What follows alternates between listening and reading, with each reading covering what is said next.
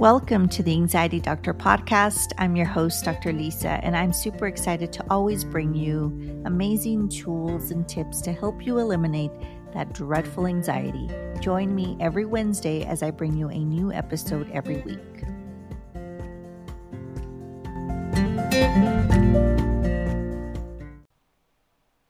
Hey guys, welcome back to Therapy Tea. I'm Dr. Lisa C. And today's episode is just an explanation of what you will encounter on your first visit to a therapist or a psychologist. So a lot of times people are afraid of what they're going to encounter, what they're going to be asked. And so the first initial session is sometimes pretty scary for some people that don't know exactly what it's going to be about. So I wanted to just kind of share with you what typically happens in a first appointment, in your initial appointment.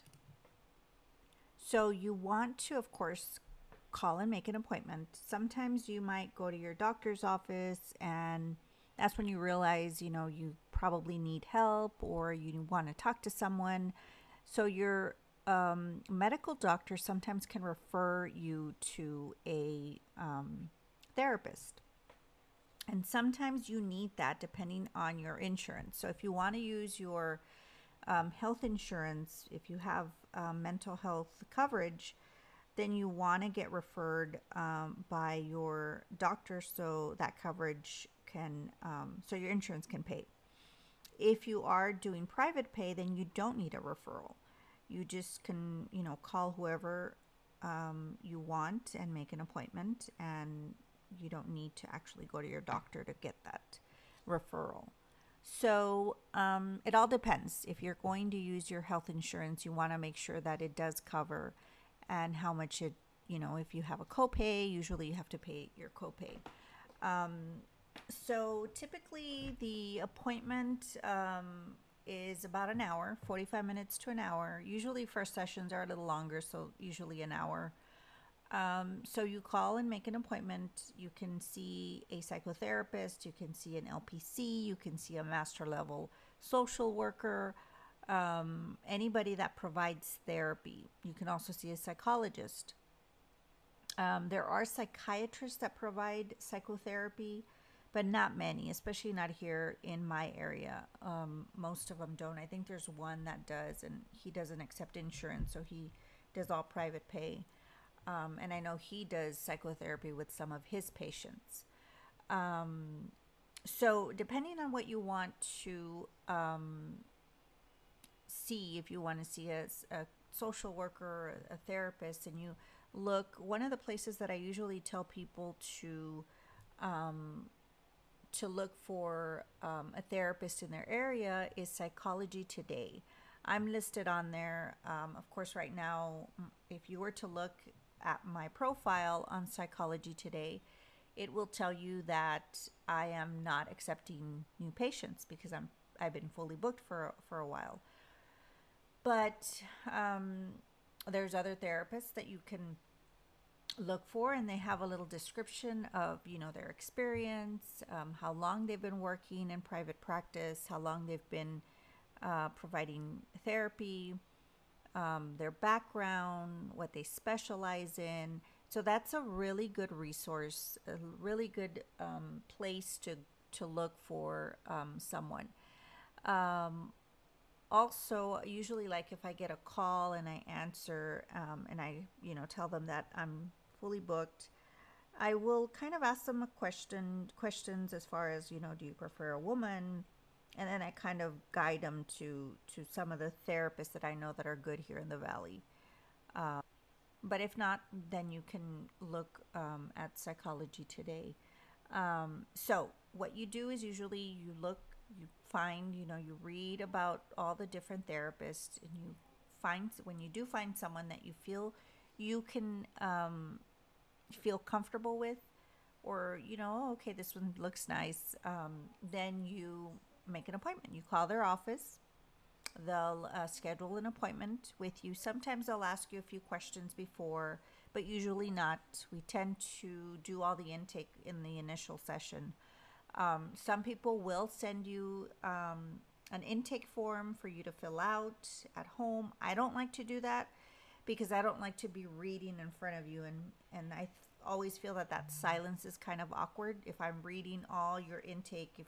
If I gave you a form and you filled it out at home and you come to me with the form and I'm reading in front of you, I just feel like that's just not what I want to do.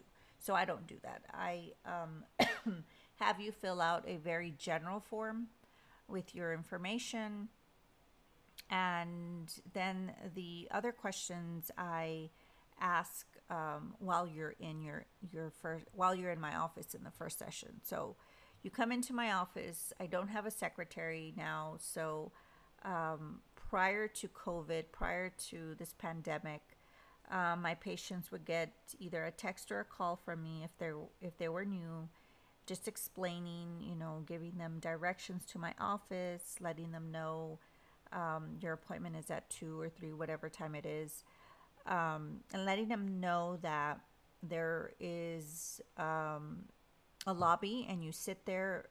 There's no person in the front that's going to greet you or ask you anything. So I always like to tell them that because I don't want them to think that no one's there, or if they're in the wrong place. So I always try to explain to them what to expect. I don't want them to be surprised. So they get to my office, they wait for me in the front. I'm always booked back to back, so I'm always with a patient before. I walk out, I walk my previous patient out, I go out to the lobby, I greet you, I bring you in, I give you the form to fill out, which probably takes maybe 3 minutes, 4 minutes. And then we start the initial intake. Every therapist has to give you what's called consent or informed consent. So, informed consent also is where we talk about confidentiality, the limits of confidentiality, and what to expect. I always give my patients my cell phone number for them to text me, and I always let them know that on Sundays is my family day and I don't really get my phone on Sundays. So it's not that I don't want to reply to them, it's just that those days I really don't get on my phone, just so they're not waiting for a reply to me from me. And so I let them know. I give them my cell phone number. I let them know also that I'm old and I go to sleep very early, and so anything after 8:30 I won't respond to, and I do give them a number if there is a crisis. So informed consent also is where we talk about confidentiality, the limits of confidentiality, and also talk about treatment plans, and when we go through that, and also disclosure as far as if I ever get subpoenaed, and they're requiring me to give them a copy of their medical records. And so we talk about all the different litigation limitations and confidentiality. If the therapist consults with anyone, if they have like a supervisor, or if they have someone that they just kind of talk about their different cases without sharing information, like actual names of clients, then we have to disclose that to our clients. We also go through medical records and how long those are kept. And that's, anytime after you stop seeing a therapist, the therapist needs to keep those, depending on what state they're from. They have to keep a medical record of your medical record for a certain amount of years. We also talk about payment and insurance reimbursement, and what all that is all about. We don't want to surprise anyone with any fees or anything like that. So we need to be very upfront with them. We also have to disclose our education, our degrees, and our credentials, so you all could know exactly what kind of experience we have, and also termination. If I feel that I'm not doing or benefiting my patient, and then I'm not going to keep a patient just to keep them. I'll refer them out, and that's what a good therapist should do. If they don't specialize in something, then they shouldn't keep you as a client. And I also explain to the patient that they have the right to stop treatment also, and ask to get referred to someone else, or just look for someone else. If there's a cancellation policy, then you talk about all those policies excuse me, with your clients, and just so they know exactly what to expect. We don't want to surprise anyone with anything. And so that consent form is signed. Now with this telemedicine, and with all the different telemedicine portals and all that, we do have a different consent form that needs to be signed. If you're seeing a minor, then the parent has to sign that, just to let them know that everything is confidential, and the technology that you're using, and also the limitations, and we can't really prevent anyone from hacking or any of that stuff, but you should always use a telemedicine portal that's HIPAA approved. I use DoxyMe, and that's been safe for me. I've never had any problems with that. So after you do all that informed consent, then you start asking questions. You start asking, are you married? How long have you been married? Just different questions. And then we start talking about symptoms. What have you been experiencing? What are you in here for? And usually what they're in there for is, either anxiety, depression, or divorce, or any type of life difficulty. So you get into it, but not completely. I always tell my patients that, because one of the questions they have is, am I going to get worse before I get better? And I always tell them that not necessarily. That doesn't have to be the case. What I do in my practice is I give them coping skills first. And so we kind of get them to feel better before we dig into the nitty gritty and, the deep down core problems that they're going through. So by the time we do that, they're already feeling comfortable with you. You build that rapport, and they have those coping skills. So they're feeling better. And so it doesn't necessarily have to be where you're getting worse before you get better. You can have those coping skills. And I explain that to them. Usually that helps them feel a lot more comfortable. And almost every single client that right before they walk out the door, they always say, "Oh, I feel so much better," or "Oh, I felt that this was going to be worse," or "I thought that this was going to be worse." So they all automatically feel a little better once I reassure them that they're going to be okay, and that I'm there to help them as much as possible. And therapy, I think, is good for. Sometimes we just need learn how to communicate, and sometimes we just need to vent, and sometimes we just need to hear our thoughts out loud and just kind of put things into perspective. And I have a lot of times that I have a lot of patients that come in, and they just kind of need a place where they could just talk, knowing that they're not going to be judged, and they can just say everything and anything that they want to say. And just by doing that, it puts things into perspective for them. And that alone is very powerful. Doing that, we kind of don't ever do that. It's, even with, if you're married with your spouse or your best friend, we don't seem to tell them everything. And sometimes it could be stuff about them and who do we vent to.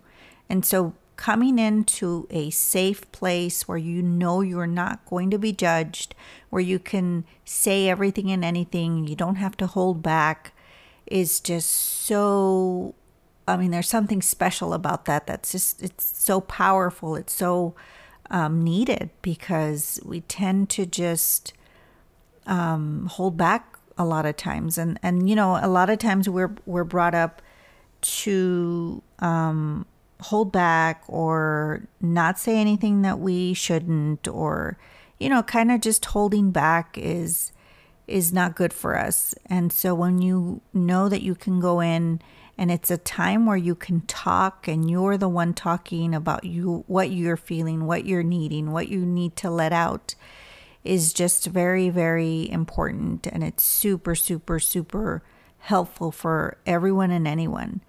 And I think just the power of therapy is so beautiful. And it's sad how a lot of people still find that they think that therapy isn't something that they should do, or that you need to be crazy, or you need to have this, huge mental illness to be going to a therapist. And that's not the case. And, one of the things that I've done since I started in this field, in the mental health field, is advocate and spread awareness and try to minimize that stigma that is still attached to seeking help and going to a therapist.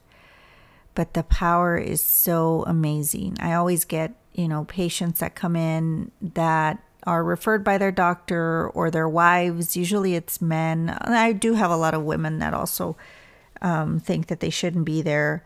But usually the men, once they come a few times, they love it and they want to come back and they want to learn more coping skills, and they just want to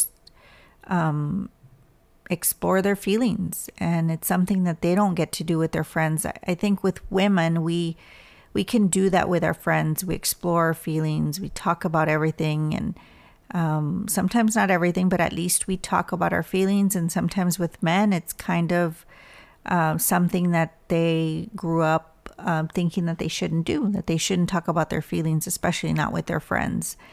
And, they come in here and they see that it's a safe place, that I'm not judging, and that they can just come and talk and vent. It's just amazing how a lot of these men grow up, and a lot of times they're in their 40s, 50s, and they tell me, if only I thought therapy was, different back then, when I was in my 20s and 30s, it would have helped me, and it would have avoided me going through a lot of trauma, or a lot of self-pity or self-harm, or, just a lot of times they do, they turn to substance abuse, alcohol and drugs. And so they tell me that they could have avoided a lot of bad things in their lives if they only had a different perception of therapy. But I always tell them I'm glad that they finally were able to come and just change their mindset and change the way they see or what they think of therapy. Therapy works for you if you do take that step. I know it will. And, just some of the patients that I see after their first initial visit, the ones that are still have that fear or that hesitation to come in after their first session with me, the look or the hope that they feel after their first session is one of the reasons why I continue to do what I do. It's just so amazing to see how they feel hopeful just after one session. And I'm hoping that happens for you too. And take that step. Do it. You won't regret it. It's amazing.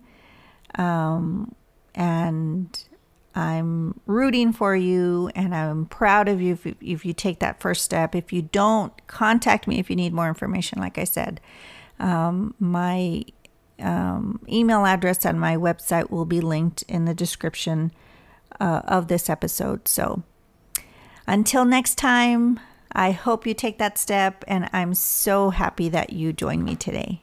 We'll see you next time.